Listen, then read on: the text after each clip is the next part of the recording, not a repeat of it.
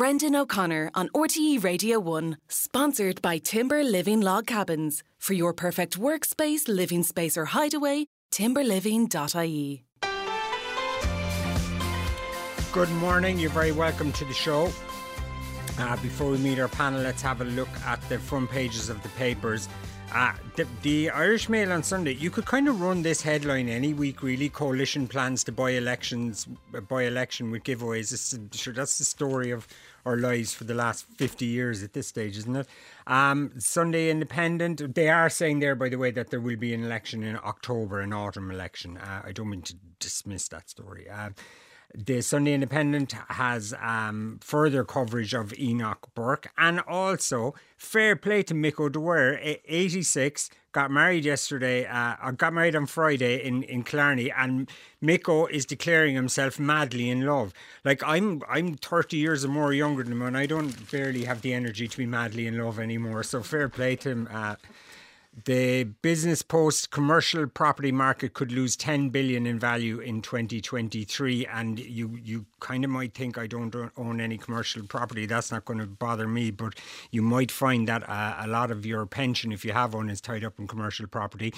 They also have, as their off-lead, Irish Google employees to hear of decision on job losses within weeks.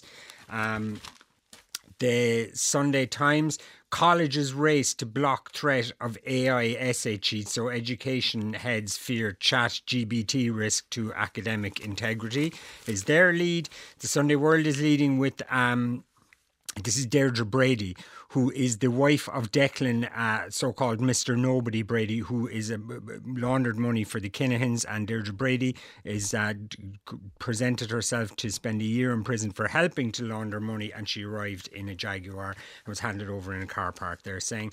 And the Irish Sunday Mirror, we're praying for a miracle, and that is the members of Aslan sending their best wishes to poor old Christy Dignam, and I'm sure we all send our best wishes to Christy and his family this weekend. Now, our panel today, Norman Crowley is the chairman of Cool Planet Group. Siobhan O'Connell is commercial manager at Business Plus magazine. David W. Higgins is an economist at research firm Carrickhill and a member of Fine Gael as well, David, am I right? And Justine McCarthy is a columnist with the Irish Times. Good morning, everyone. Good morning. Justine, I suppose we must start with Paschal Donoghue. Pat Rabbitte, you picked out Pat Rabbitte in the Business Post, saying that the undeclared donation is just a cat on the field of play. He's saying, I think in common, in fairness, with a lot of the kind of what you might call the boomer columnists across the papers today, that you think this is corruption. We know what corruption is. He's lost all sense of perspective. I actually had a conversation with a colleague yesterday about whether did our generation get terribly excited about things that really weren't of huge consequence. And we agreed that no, we didn't actually, because there were serious scandals, 20, 30 years ago. But are you saying that this is of no consequence? Well, first of all, I don't think you can dismiss anything out of hand, because there's always the possibility that something else will come out. But on the face of it, and from what we know, I think this is a puff of smoke. Yeah, I do. And why? Because I think it is a very small misdemeanour in the scale of things, and I detect from people I've been talking to there is great impatience that the Dáil has come back after 5 weeks Christmas holidays and spent the first week apoplectic about really what comes down to €140 oversight. Now, that's not to say that there are problems with the system. I do think that the SIPO rules need to be changed. It needs reform. SIPO itself has been calling out for this. Paschal Donoghue is the person in position to make these changes. Well, recused at the moment, yeah. One issue that I do think should be addressed is the idea that a government minister would be selling raffle tickets for fundraising for a political party. That should not be allowed. Government ministers should be above fundraising. And I'm talking about Paschal Donoghue having sold raffle tickets to Michael Stone. But really, we have seen near apoplectic, what is the word? not apoplexy is the abstract like noun the you're looking for. apocalypse. Yes. Apocalyptic. I beg your pardon. I was getting mixed up between my apoplexy and my apocalypses. Well, both probably apply. Scenes in our hospitals. We have protests going on around the country about housing of asylum seekers and refugees. Last week, the Cabinet signed off on, was it a 2.5 billion compensation plan for houses affected by defective concrete. And here we are talking about... Okay, so we take your point. You're saying get on with it. So Siobhan, then, as a counterpoint to that, you picked Jean Kerrigan on the back of the Sunday Independent, who has a kind of a different view on this. Well, first of all, I liked the headline, "Be a poster boy for truth, Pascal," which draws you in immediately when you're looking at it. And what Jean says is I agree with wholeheartedly. He says, "For once, I want an explanation that's simple and true and free of deceit." So far, Mr. Donohue's carefully chosen words are having the opposite effect. And by that, I suppose he's going through the carefully calibrated statements that have been given out so far. Yeah, I don't think that... I think it might be unfair to say there is a question of deceit. No. There is maybe a question of not giving all the information. There's absolutely no question of deceit. It's just the clear... present truth. What is it? This is what happened. That's it. Move on, without having to come back in again to the Dáil on Tuesday and make a follow-up statement to the statements he's already made. Yeah, and I think what we're told is that he was only going over stuff about 2020 on Thursday. Again, with that, you have to ask yourself, this is not their first roundabout with scandals like this. And, why was this, if at all possible, not shut down on Friday before you move into a weekend of commentary like this, radio analysis, interviews, etc., bringing it on? Francis Fitzgerald, Heather Humphreys coming out in the papers today saying, this is not a resigning matter for Pascal. Now, the very fact that you're using the word resigning and Pascal in the same sentence doesn't help Pascal's situation, I think, in my own personal opinion.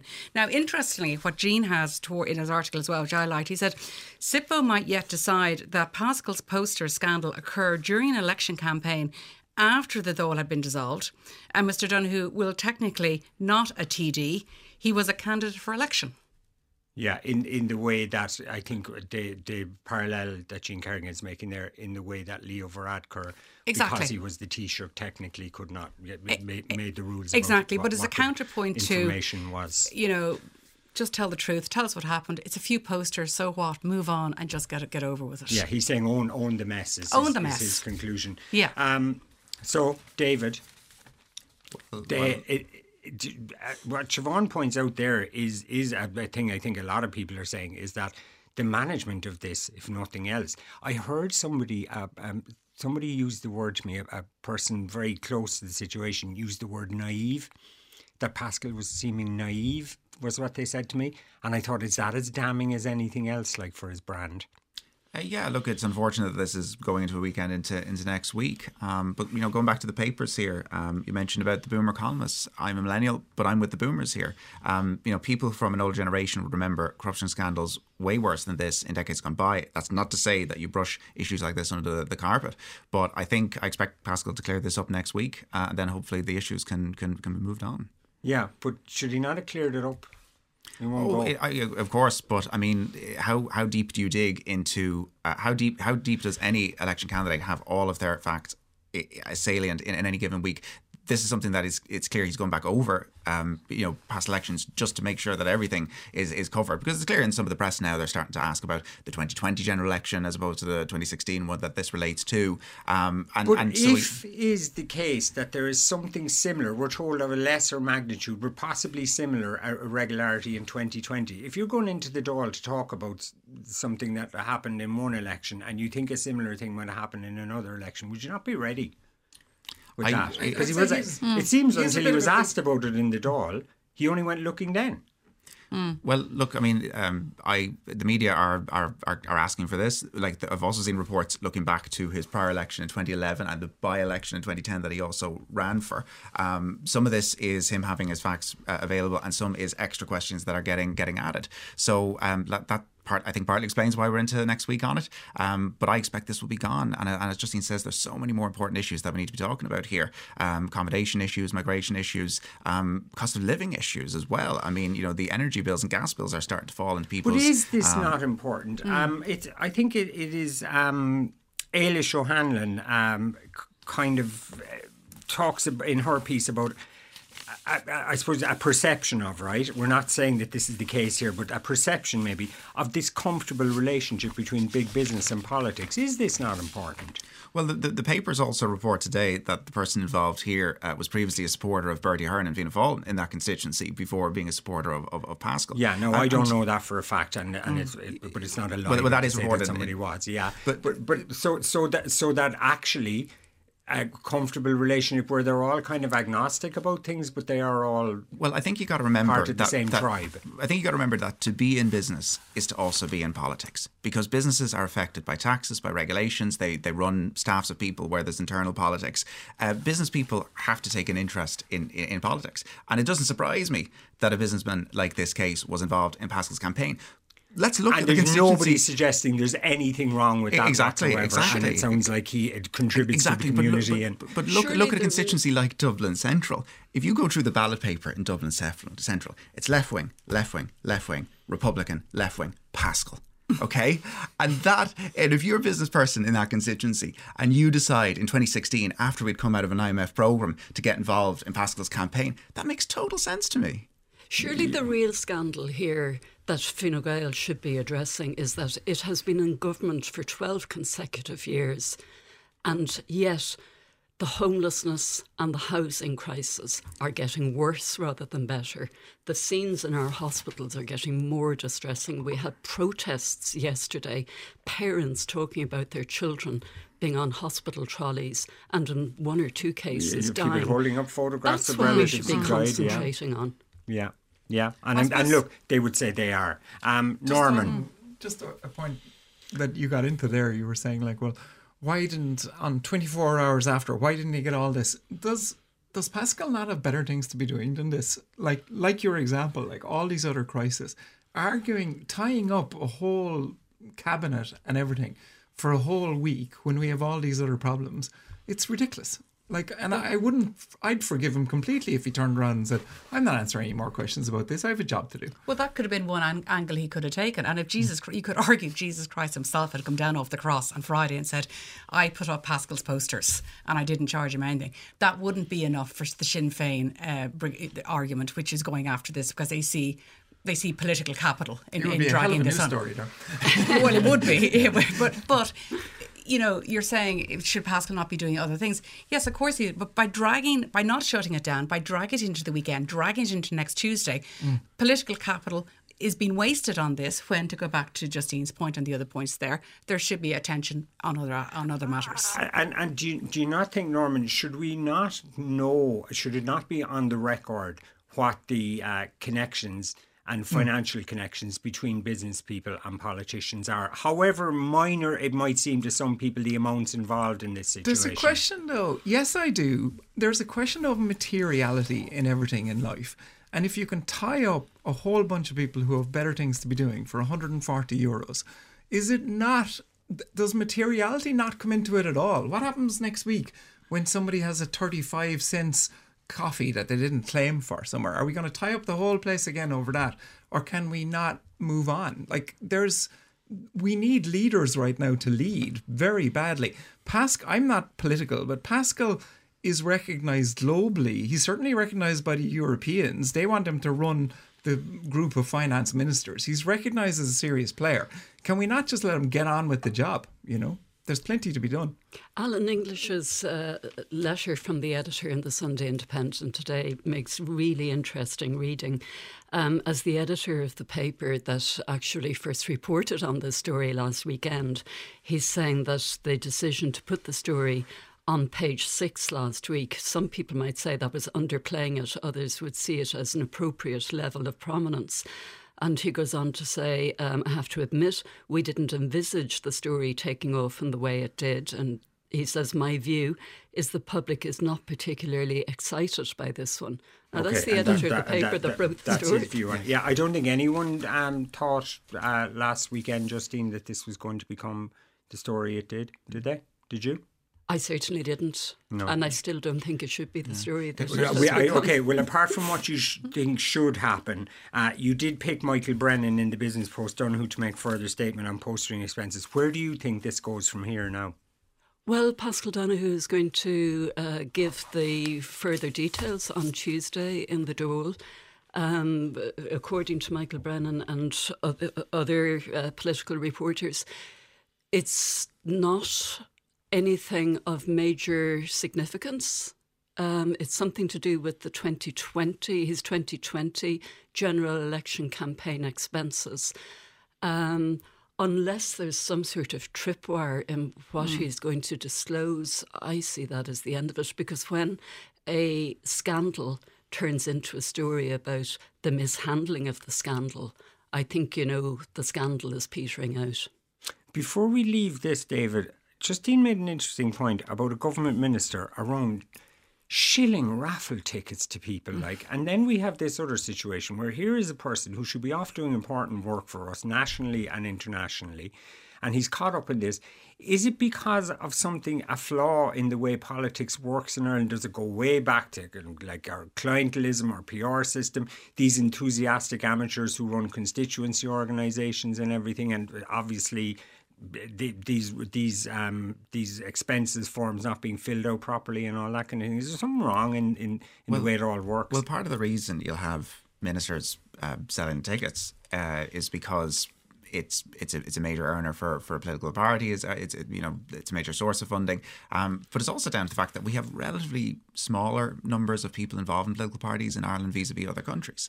And that means that when you're dealing with a smaller pool of people, you need to give bigger pushes when these issues come around. If you're in the United States, you'd be doing fundraising by staffers mainly. But even major political figures in the US would be ringing up the larger donors, focusing on that kind of thing. So we have a system whereby even government ministers do that. Yeah, Siobhan, I agree with you. I'm not. I'm only asking questions here. Questions. Okay. Yeah. Well, I agree with it. I do not think that government ministers should be out selling raffle tickets and greasing palms to raise money for the party. I just don't think. Yeah, let's not say they were greasing palms, but selling. Well, selling raffle tickets is not a good idea. Norman, if a government minister rang you to sell you raffle tickets, would you feel there was some element of a vague quid pro quo, possibly, that you would then be known as a supporter of? I'd be saying, I was curious as to how much. Does anyone know how much they were? €80, roughly. €80. Yeah, but he bought the guts of £2,000 worth, I think. But if a government minister rings you up, would you say no? I probably would, and I'd be shocked that they had nothing better to do than that. I'm with you. It makes me kind of sad to think that, especially the likes of Paschal, who's done a pretty good job and is well respected, and you're there going, Jesus, Paschal, is this all you have to be doing, is selling €80 tickets? Yeah. And look, there is no suggestion there's any quid pro quo for people who buy these tickets or whatever. Okay, just on briefly, Justine, on one related kind of political issue then, this story on the front of the Mail on Sunday, which when you read it, it kind of makes logical sense that they're saying, you wouldn't be having an election at this time of the year if you pick this year, for example, that the election will be in October of next year after there's been a big giveaway budget in September. Yeah, and that's what Leo Varadkar seemed to indicate during the week. But I don't think that will happen very easily, because I did an interview with Micheál Martin in Christmas week, and he volunteered this himself. It wasn't in response to a question. He said that he believes that governments should go to their full term, and he doesn't believe in sort of couture politics of trying to gain advantage by calling a sudden or early election. So I don't see that there would be agreement by, two of the three party leaders. So there's another thing they can argue about now for the next. I mean, yeah. And just give us briefly then, will you, Justine, apropos of that, the Sunday Times have an opinion poll today, and it's kind of interesting. You would think this might even out in the next one, but there's an interesting little changed between Fianna Fáil and Fine Gael? Yeah, it's a straight swap, really, between the two parties. Fianna Fáil has gained 4 points to go up to 25%, and Fine Gael has lost 4 percentage points to go down to 19%. Sinn Féin is still the biggest at 34%. Unchanged since the last poll. Unchanged, yeah. Micheál Martin is still the most popular leader at 51%, Mary Lou MacDonald at 47%, and Leo Varadkar at 41%. But if you look back to the summer of 1920, when this history-making government was formed, 2020. 2020, yeah. Leo Varadkar came in to that government as the most far more popular than Micheál Martin. Micheál Martin's popularity was growing and growing towards the end of his time as Taoiseach. Leo Varadkar now will have the opportunity to build on that as he and his ministers will get more of the public spotlight. Yeah, okay. And just to say, Labour up 1 to 4% in that poll. The Green Party still on 5%, same as the last time they did the behaviour and attitudes.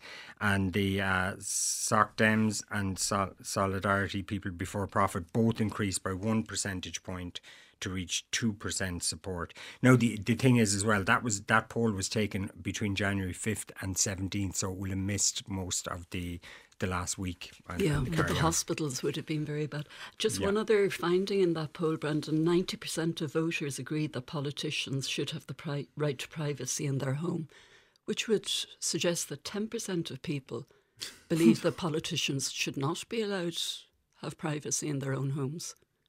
Yeah, okay. Texters on both sides of the Paschal Donoghue debate. Details are important, says one texter. We have to follow the details of all these stories. They may not seem big on their own, but standards need to be upheld. But then, on the other hand, Angela, for God's sake, please stop discussing this insignificant Paschal Donoghue event. It's only the opposition and the media who are interested in this. The public at large could care less and want the serious issues dealt with. Okay, moving on. Norman, you were looking at there's a lot of health stories floating around today, but you were looking in particular at the front of the Business Post, and Martin Curley, who, I mean, the HSE, Martin Curley, former head of transformation, digital transformation at the HSE, has walked from the job, has been very vocal about the problems he sees there. The HSE denying, I think they say that they reject the unsubstantiated claims made. I think the head of the HSE has said there's two sides to every story. He's a compelling figure nonetheless, whether we believe him or not. Yeah, I guess two stories joined together, right? Somebody in my family qualified as a doc a couple of years ago, and she ended up going to America because she couldn't operate here. And her first couple of years were walking around the hospital here, going from one computer to another just to collect emails, because one computer couldn't have one thing and the other computer couldn't have the other thing. And then we talk about that people can't be seen and it's all a nightmare. And you join those dots together. Well, they can't be seen because you're walking around trying to get an x-ray from one machine and you can't from another. And then Martin Curley comes in from the private sector, takes a pay cut to take the job, right? I don't know Martin, but he's got a very successful background. And then he walks out, and his quote in the Currency is quite shocking. He said that the barriers to change in the health service are so insurmountable that he no longer believes it possible for anyone to do it. And this, by any, I don't know him, but he would seem like a very serious operator that would be put into a serious job to do this, and it would sort so many things, And then because digital transformation is something that you would think occurred in most organisations about 20 years ago, 10 years ago, like that we've done that. There's been an industrial revolution, no less, around computers. It's changed the way the whole world operates, but it has not happened from what we hear. And what he says is that so many vested interests blocking it from happening. And then what does he do in the announcement? He says, I'm going away to do a tech startup in healthcare. So I'm actually going to go out and do it somewhere else. And we're losing these people.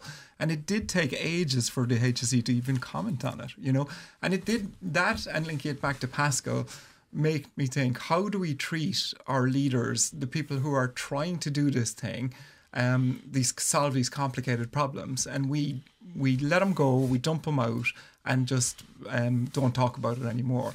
Like, if you look at all the problems in the papers this week, Ukrainians, housing crisis, health crisis, what they all need is leadership, right? And then you look at how we're treating the people that we want to lead, and they're all walking away.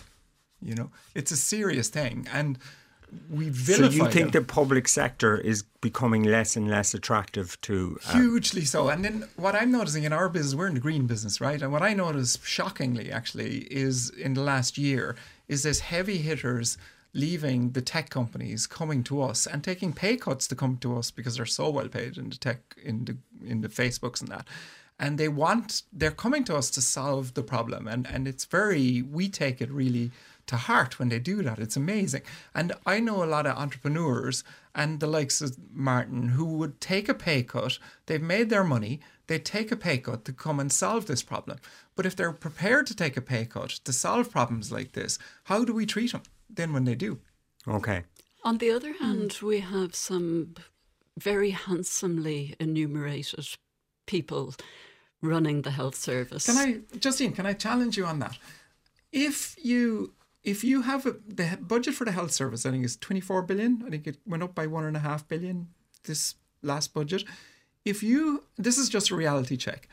If I'm in business, right? If I'm hiring somebody to run a 24 billion business, right? Do you know how much I'd pay them? Minimum 7 or 8 million quid a year. And if somebody said to me... Can I come and work for you? No, let me just finish it. Let me just finish it though, right? Yeah. If somebody said, our business doesn't have that revenue, but it has, hundreds of revenue, hundreds of millions of revenue. When we bring in an executive, if somebody said to me, they're willing to come in for $250,000 a year and run this huge, important thing, I'd be saying, like, there's a catch here, lads. Like, this person isn't going to work for this. And so why do we expect in the health service that we can pay somebody that?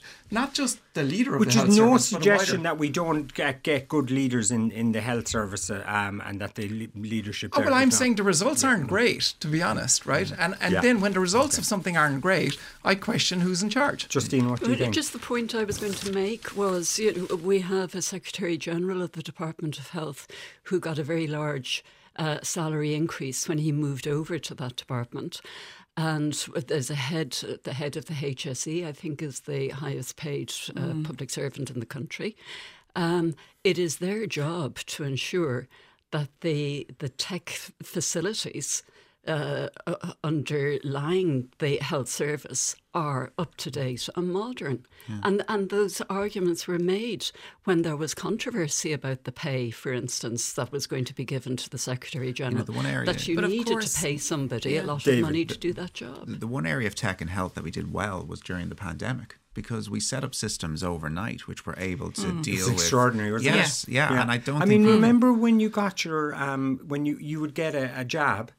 And like a day later, magically, an app would update on your phone. Meanwhile, a chemist is telling me the other day that he has to keep on a computer, I think, all the prescriptions that everybody gets from him, right? So he can go back, search it, check what medications people are on. Hospitals ring him to say, do you have this patient XYZ? What medications are they on? And he said he's telling them this verbally over the phone. They're writing it down. There's a concern among chemists now that something will go wrong in the communication of it, but that they seem to have a better system than the actual HSE from what he And the broader question is, it could be done during COVID. They've proved it can be done. They proved they can act really fast, modernise things very quickly. Digital transformation, you'd almost call it. Whatever you want to call it, can happen literally overnight. So it's not like they're saying this can never be done. They've proved it can be done. So why can't they do it now? Interestingly, and why? Is there no will there? Well, you'd have to ask the question. The will was certainly there during COVID when it was like a pandemic and there was a sense of urgency and all of that. But the will should always be there. And to go back to Justine's point, if they're earning what they're earning and they're earning big packages, never mind the pension benefits that go with the basic remuneration packages, well, the will should be there as a matter of course. Because that's their job. Just to go back to it, they're paid a lot of money, but you have to relate everything to the scale of what they're operating. You can't look at it and say, that's more than the other guy. Or like you have to look at it and say, this is a 24 billion operation. What do people who operate successfully 24 billion operations get paid, right? And then if you're not paying market rate on that, what are you getting? And what we're getting, we're experiencing every day of the week in the health service. We're getting substandard result. You know, the people who would have made it was external consultants who made the systems that we used during COVID that I mentioned. And I would bet they don't disclose their pay, but I'd say the partners in those firms are paid a lot more than the people in the HSE. But we're funding them by paying for those systems. Yeah, so there's an indirect way. We forget that we're here arguing about consultant doctors. It's actually the real vampire squid who runs the world is the big consultancy companies. Big Four. Yeah. Now, related to that then, David, you there's a number of stories about this whole issue that's going on around tech jobs being lost. You picked that story on the front of the Business Post. Irish Google employees to hear of their job outcomes within weeks. Yeah, so you know, in the early stage of this, what we're seeing is job losses in tech. And tech is a sector which had grown a lot during the pandemic, in fact, added lots of tens of thousands of jobs in the major firms. And they're now beginning to reverse because they realise they hired too many people. And at the outset, these are job losses that can be filled elsewhere. There are other jobs in the economy right now. But I am worried that the phase of the global economy we're going through now is going to end up in one where we lose the status of full employment by the end of this year. So full employment is something we've enjoyed in Ireland, the UK, the US and other major countries for most of the past decade. But you know, central banks have taken on a very particular task here to try and get inflation down. And in doing so, they're trying to slow the economy. And the IMF predicts this year that about 1/3 of global countries will go into recession. Ireland may not end up doing so. We're pretty robust. But I think that status of full employment is at risk. Yeah, okay. It's an interesting point you make. So just with your economist hat on for a minute, there's a weird thing going on here where good news seems to be bad news at the moment, whereby if the economy if there's any good news in the economy, like China's opening up, great, it's going to be good for the economy. Yeah. Oh no, it could push inflation. So what do we want? Do we want a recession now or not? Or do we, the phrase that we use in finance is Goldilocks, right? You know, not too hot, not too cold.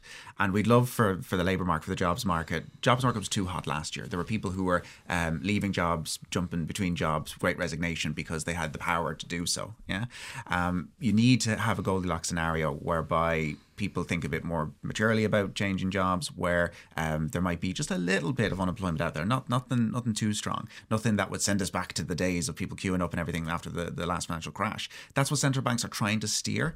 But what I think is going to happen so they want a little bit of a recession. They do, right? So this is the thing about central banks, which is grand for macro. I know, but the micro guy, like it's like back to it's a recession when your neighbour loses his job and a depression when you do. Mm-hmm. Yeah. Exactly. So what I think will happen is I think we'll realise that we're into a bit of a recession by the end of the year. But then central banks, they're not going to pick the economy. What normally happens is the central banks come and they kind of lift the economy up. They lower interest rates. They pump a bit of money in QE. They can't do that this time. But what's going to happen is actually governments are probably going to step in. We're going to see a bit more fiscal spending to actually prop up which the the jobs. Central Bank have specifically told them again this week. Philip Lane has been saying it. Christine Lagarde's been saying it. Stop pumping out money to people because you're feeding inflation. Yes, so and that's where it sounds like it's a wicked circle, isn't it? Yes, but what you raised there is where we're going to have conflict over this. So central banks are kind of... They've had a free run now since the 2008 crisis. They've been able to set policy and it hasn't really conflicted with what governments are trying to do or what they want. We're going to get into conflict by the end of the year, whereby we're going to be saying to central banks, hang on a minute, you have caused a recession here and we need to get jobs going again. And governments are going to try and do is spend a bit more. But what I think we're also going to see is this is a tool we haven't used since the 1950s. Using credit, using loans, actually increasing the amount of lending into the economy to pump it back up again. That's something that we haven't done. And we've been afraid to do it because we've said that's... Well, we've been burnt by a credit bubble. Exactly. And when I say we, I mean Europe, I mean the US, the UK, I mean globally, we're going to start doing that. And there's precedents from this in decades gone by. And it's going to be, I think, a brand new world of the economy where we use these new different tools to try and get the economy going again. So I think it's going to be, there will be some, but we lose that status of full employment, but then we probably get it back again by next year. Okay, so you're talking about a wobble here, but a wobble that might settle things a bit. Yeah. Norman, going back to the tech jobs thing, would you worry that we're going to lose our full employment, that these the tech jobs is going to become the loss of tech jobs is going to become a significant force in the economy? Not in tech. If you look at the numbers up till October, that the IDA released, with all the announcements that came up till October, there was still a net increase in tech jobs, and there was a lot of hysteria before that. Now, we don't have the data yet from October until now. It would seem there was more of a turn after October, wasn't there? And there might be a drop now. As somebody who's hiring tech people, I'm absolutely flipping delighted over it, and long may it continue. Because we hear that this is good for indigenous Irish fantastic. tech companies, so that the people who are building the next multinationals here. Yeah, because actually, and this is known internationally, the tech guys were stockpiling people that they didn't need. They were just soaking them in case they needed them. Really? Yeah, seriously. And they've admitted that, right? And so just hire somebody and think of a title for them and keep them in, right? And I know people in Dublin who worked for some of the big tech companies who had no idea what they did for a living, right? Yeah, the phrase that was used was that tech firms became adult daycare, that they were just taking in young people. No, I'm serious. You can look this up on TikToks and Instagram Reels. Like this was a real thing where there were people coming in and getting a coffee and sitting in the nice fancy chairs, and no one knew what they did. Yeah. And that's coming to an end, and that is for the best. That's brilliant. Siobhan, from your end in Business Plus, what's your sense of things, or what are you hearing from people in business? First of all, I think if you look at the headlines, you go, Amazon cuts 18,000 jobs, and everyone goes, oh my God, that's hard, that's dreadful. And then you actually look behind the headline, you go, that's actually 1% of its global workforce. So a little bit of context into what we're seeing. That's the first thing. If you look at Microsoft, for example, and its job losses announced this week, they will still have 57,000 more employees, even despite cutting 10,000 because of what they hired in the last 2 years. I was quoting Amazon yesterday. Yeah. Amazon have twice as many employees as they had at the end of 2019. Exactly. Now, to go back to Norman's point there, it is actually good news for SMEs because it gives them a fighting chance now back in the jobs market to recruit people that they had no opportunity to recruit before because of the ginormous salaries and perks and conditions that these tech companies were offering. So, and secondly, you've got to look at the Irish economy had been overheating. That's a reality. You look at housing, you look at stretched public services, all of those things. You have to ask, why was that all overheating? Because of this enormous momentum in the tech jobs and what that was bringing in terms of competition for housing and rents and everything like that and stretched public services. So maybe it's a correction that had to happen. Yeah, and again, that's fine on a macro level. But for the individual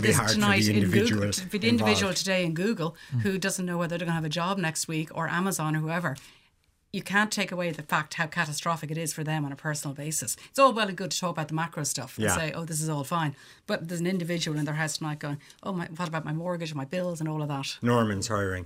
Yeah, Norman's hiring. So listen, it feels ironic that we're discussing this as Ireland as this tech superpower in the world, and the tech's coming in here.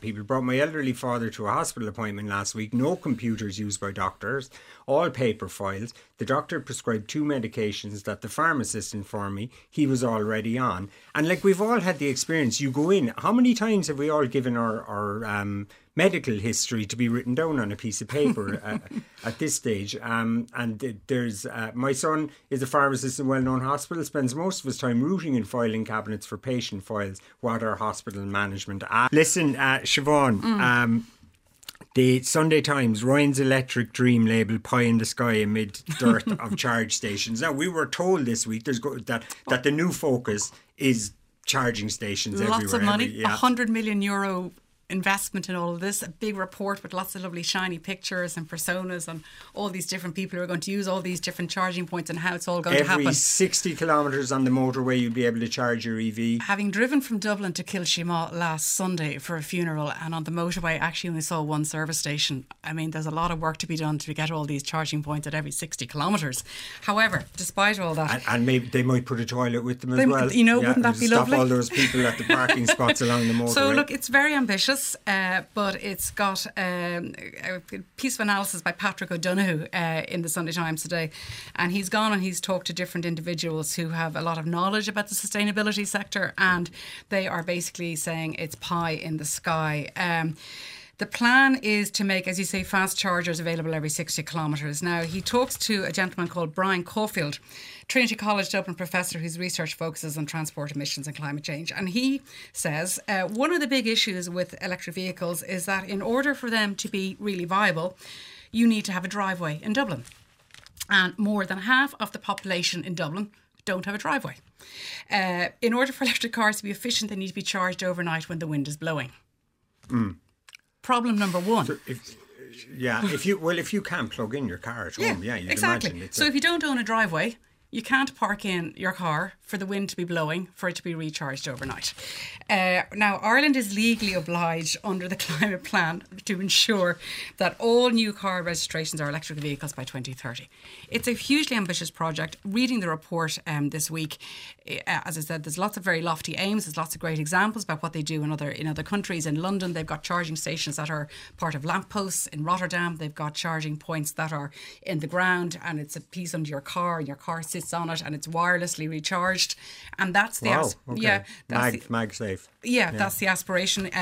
They're looking at putting them into apartments. I live in an apartment block. I mean, the idea of putting them into apartments, when apartment owners now at the moment are more concerned with the apartment not falling down around their ears because of all the things that have gone wrong with them. Electric charging vehicles is not a top priority. And even so, there's the administration and all that, how all that's going to happen. Okay. The Sustainability Energy Authority of Ireland, and they know all of that, and they said the authorities have applied for 38 on-street public electric charging points, not so far. Richard Bruton, Fine Gael TD, he's come out quite stridently, and he says the scheme's target of 1,000 on-street public charging points would not be achieved in the 5 years. He said the councils had, quote, not bothered to install the infrastructure because they viewed the grants worth of the €5,000 as insufficient. Okay. So, Norman, is this all pie in the sky? I'm fascinated just to explain to people, this is one of your areas. Well, we don't have a dog in Ireland in the fight in terms of charging. So, but we are, one of the three divisions we have is electric transport. So, and I'm, I wouldn't say I'm an expert in too many things, but I'm an expert in this, right? And I'd love to meet this Trinity College. No. person. No. Like, what a load. Like, okay, if you're listening to this radio... You disagree I with disagree. them. Okay. If you're listening to this radio and you are that person, bang me an email after. We need to talk, right? Okay, well, maybe you'll have a chat with that person, yeah. But I mean, nobody's questioning his credentials or anything, because look, we already have David Higgins, a non-economist staff. Did you call him David Higgins without the W? So, seriously. Well, first thing to say, climate change is a very, very serious issue, right? And the government are doing their best. We've been screaming at them for years to put in charging stations because you see people queuing up for charging stations, and the sales of electric cars in Ireland have gone through the roof. So consumers don't need any more encouragement.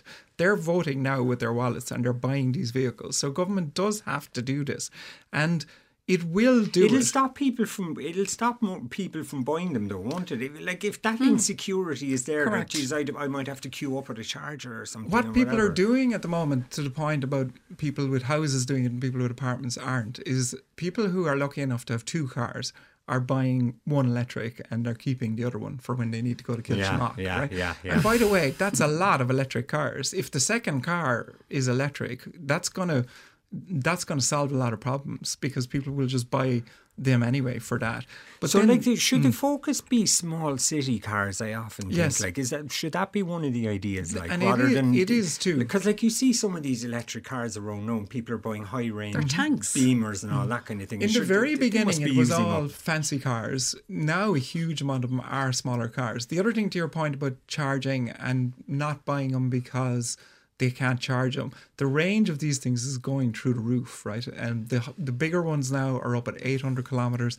So what you're going to see as well is charging is less of a factor. So range anxiety is not going to be the People thing. just go, they know they can get from A to B without, and then they'll just charge when they come home in the evening. That doesn't help people who can't afford to buy new cars. Yeah. So if you're stuck with buying a second-hand car, you're not going to get one of the new generation vehicles. And then apparently, Justine, there's another issue, which is that the batteries only last 10 years. So if you're buying a second-hand one, it's already kind of worn down. Exactly. And Norman, can I ask another question? If my electric car breaks down, right, I can't get the local mechanic in Kilchimar or whatever, if that's where I am. I can't get him out, Just a couple of things. The battery in your electric car there are taxis in Schiphol Airport in Amsterdam. They're the longest electric cars in history operating, right? They've done over 1 million kilometers, right? It's 10 years. The battery lasts 10 years if you're doing massive mileage on these things. I thought of 10 years or 100,000. No, absolutely not the case. There's so much misunderstanding of this whole thing. And consumers are understanding it more because they're buying them more, because they're trusting them more. The other thing, an electric vehicle has 98% less moving parts, right? So you might struggle to get a mechanic to do something or not, I don't know. But I can tell you, you're going to be talking to mechanics an awful lot less because these things just don't break anything near as much. Okay. And people are understanding that more. And to Justine's point about second-hand, now that electrics are washing through the market, there are second-hand electrics coming on the market more and more. Yeah, and that will presumably increase over the next few years. Just to be clear on your dog in this race, you don't sell electric cars. What you do is it's kind of like almost a passion thing, is it? You take people's high-end cars. What we do in volume, but not in Ireland, is we do mining vehicles for the mining industry. We make small mining vehicles electric for the mines because they need them really, really badly. Because if you go underground in a diesel vehicle, you're poisoning the poor miners. So we make electric versions of that. That's the only thing. But we are passionate about it in Ireland because climate is so serious as a problem. And I find it fascinating. We would be labelled as crazy, and there's so much crazy talk about electrics, apart from consumers are buying these things now. So they can see they're better. But then also, just a final point, this weekend also Minister Ryan, as he was publishing this report, also announced they're cutting back on the grants that are going to be available to buy these new electric cars in the first place. And that talks to Justine's point. People who might be in the market for electric car, it's a big purchase. It's a lot of money. And these grants, might be the yes or no as to whether they're going to go and do it. And now the grants are being cut back. And they're going to, the benefit in kind is being cut back. Yeah. They're going to have to start taxing them at some point as well, more than they are at the moment. DW, any views on this? I sold my car 2 years ago, so I'm actually not good. Have you gone car free yet? I have. Now I'm actually I'm on registry with other cars, so I borrow a car, like that kind of thing. But I mean, and is this a go car kind of situation? No, family. So I mean, the thing for me is the one thing. This is a bit of an unrelated issue, but insurance. So I'm looking potentially to get a car this year, and I'm 2 years gone from the old car, and because you're 2 years gone, your no claims bonus doesn't transfer over. And I think that's a massive disincentive for people to actually get rid of cars and go car free. And to go in and out of it. Yeah, you should be able to go in and out more easily without feeling the pressure. We talk about range anxiety. There's an anxiety here to actually keep a car on the road. Maria Hannigan emails to say a culture change is needed in Ireland. We don't all need to own a car. People who live in cities can use public transport. In European cities, urban dwellers don't own cars. In rural areas, electric cars are ideal. I own and drive a small electric car for the last 4 years. On the health service, just two on to read out, somebody says that the sad truth is that there are many highly skilled, innovative and creative employees at all levels with solutions leaving our health services because of the lack of systems to do the job. And somebody else says, surely it's as simple as buying a load of iPads, create a database, hire a crew of people to input data of all patients, and hey presto, you might think that, wouldn't you? Now, David, you picked out this story on the front page of the Sunday Times, which seemed to be very future focused today, which is a good thing. This is the colleges racing to block the threat of AI writing people's essays and doing exams for them. Yeah, so it's the new tool ChatGPT, and it's a system whereby you write in a piece of text and it'll give you a response. And it could be, write me a news article about some latest scandal, and it'll give you a read back of it. And what's remarkable is that college students can effectively put in their essay questions and get pre-written responses back. A colleague of mine in work did this to me almost as a prank. I'd asked him to go off and research, let's say it was the Brazilian economy or something like that, and he came back to me with 3 or 4 paragraphs of it. But it was all through ChatGPT. He did the same with my boss to test him. And both of us reviewed it, thinking it was his work, and it was only when we went back to him he told us that it was AI generated, not. Did you think it was okay? It was poor. It was poor. I was ready to give out to him for somewhere between poor and adequate. Like these things are in their infancy, right? But the risk of actually fooling people or even doing a few paragraphs out of a larger essay through these tools is something that the colleges now are looking to actually have a policy on. But the other thing is that lecturers could use this to correct the exams. You know, you could put it in to say, look, here's the piece, give us critical feedback, and AI would give you a response to that. So who'll answer me this? Why do we then have an education system that's obsessed with teaching people skills that computers can do already? Why aren't we teaching people the next level of skills? Am I wrong? Well, I think as part of what I said there, you know, quite quickly we were able to realize that this was a prank. You know, so you know you can only fool humans for a short period of time with these tools. Yeah. Ultimately, you know you're talking to a human by very intricate things about how we use language, and that's very difficult to put into a computer. And we should say that, and I think people forget this, and it's an interesting thing in front of ChatGPT does not know what it's saying. Oh, exactly. It's throwing out words. And it only goes back to, I think, 2019 or 2020. So it's missing recent news events. So you actually couldn't do a show like this. Is it not connected to the internet? It is, but it is. But I think they've cut it off. They've cut it off. They need to get Martin Curry there into ChatGPT and get them hooked up. Pay well for it. Siobhan, you wanted to come in there. I was just going to say there, vis-a-vis what we were talking earlier about the tech jobs, when Satya Nadella, the Microsoft CEO, was talking at Davos earlier this week, and he was giving some interviews, and you know Microsoft is betting the house on all this artificial intelligence, which they see as the huge future. Apparently, am I right, Norman? You can't get venture capital money this year unless you have AI tagged onto your business name somewhere. Connected to the internet. Yeah. I just wanted to say, if you're listening and you haven't played, there's two things to play with. One is ChatGPT, which you can play with on the internet, and the other one is called DALL-E. It's DALL and an E at the end. And what DALL-E does is it'll paint a painting for you. So if you describe a painting in a style of a particular artist, it will do that painting for you. Both ChatGPT and DALL-E you've never seen anything like these things. Don't underestimate it. Go on the internet and give it a go. But one thing, Siobhan, that ChatGPT cannot do is fall madly in love at the age of 86. Fair play, Miko. Fair play, Miko. There he is on the front of the Sunday Independent with his beautiful bride, Geraldine McGurr. And they look as happy as you could be, and they're madly in love. Well, I would say Miko is more like. Do you think? Well, maybe that is his happy. Maybe that's his happy face. I think he's playing poker face on it. But he's not alone. Mick, I think he's 86. He didn't mind telling readers of the Sunday Independent. And then you've got Buzz Aldrin this week. He's 93. He's also an eternal optimist. He got married to a lady. I can't remember her name now. I think she's about 62. And then as Niamh Walsh was bringing it all together in the Mail on Sunday in her column.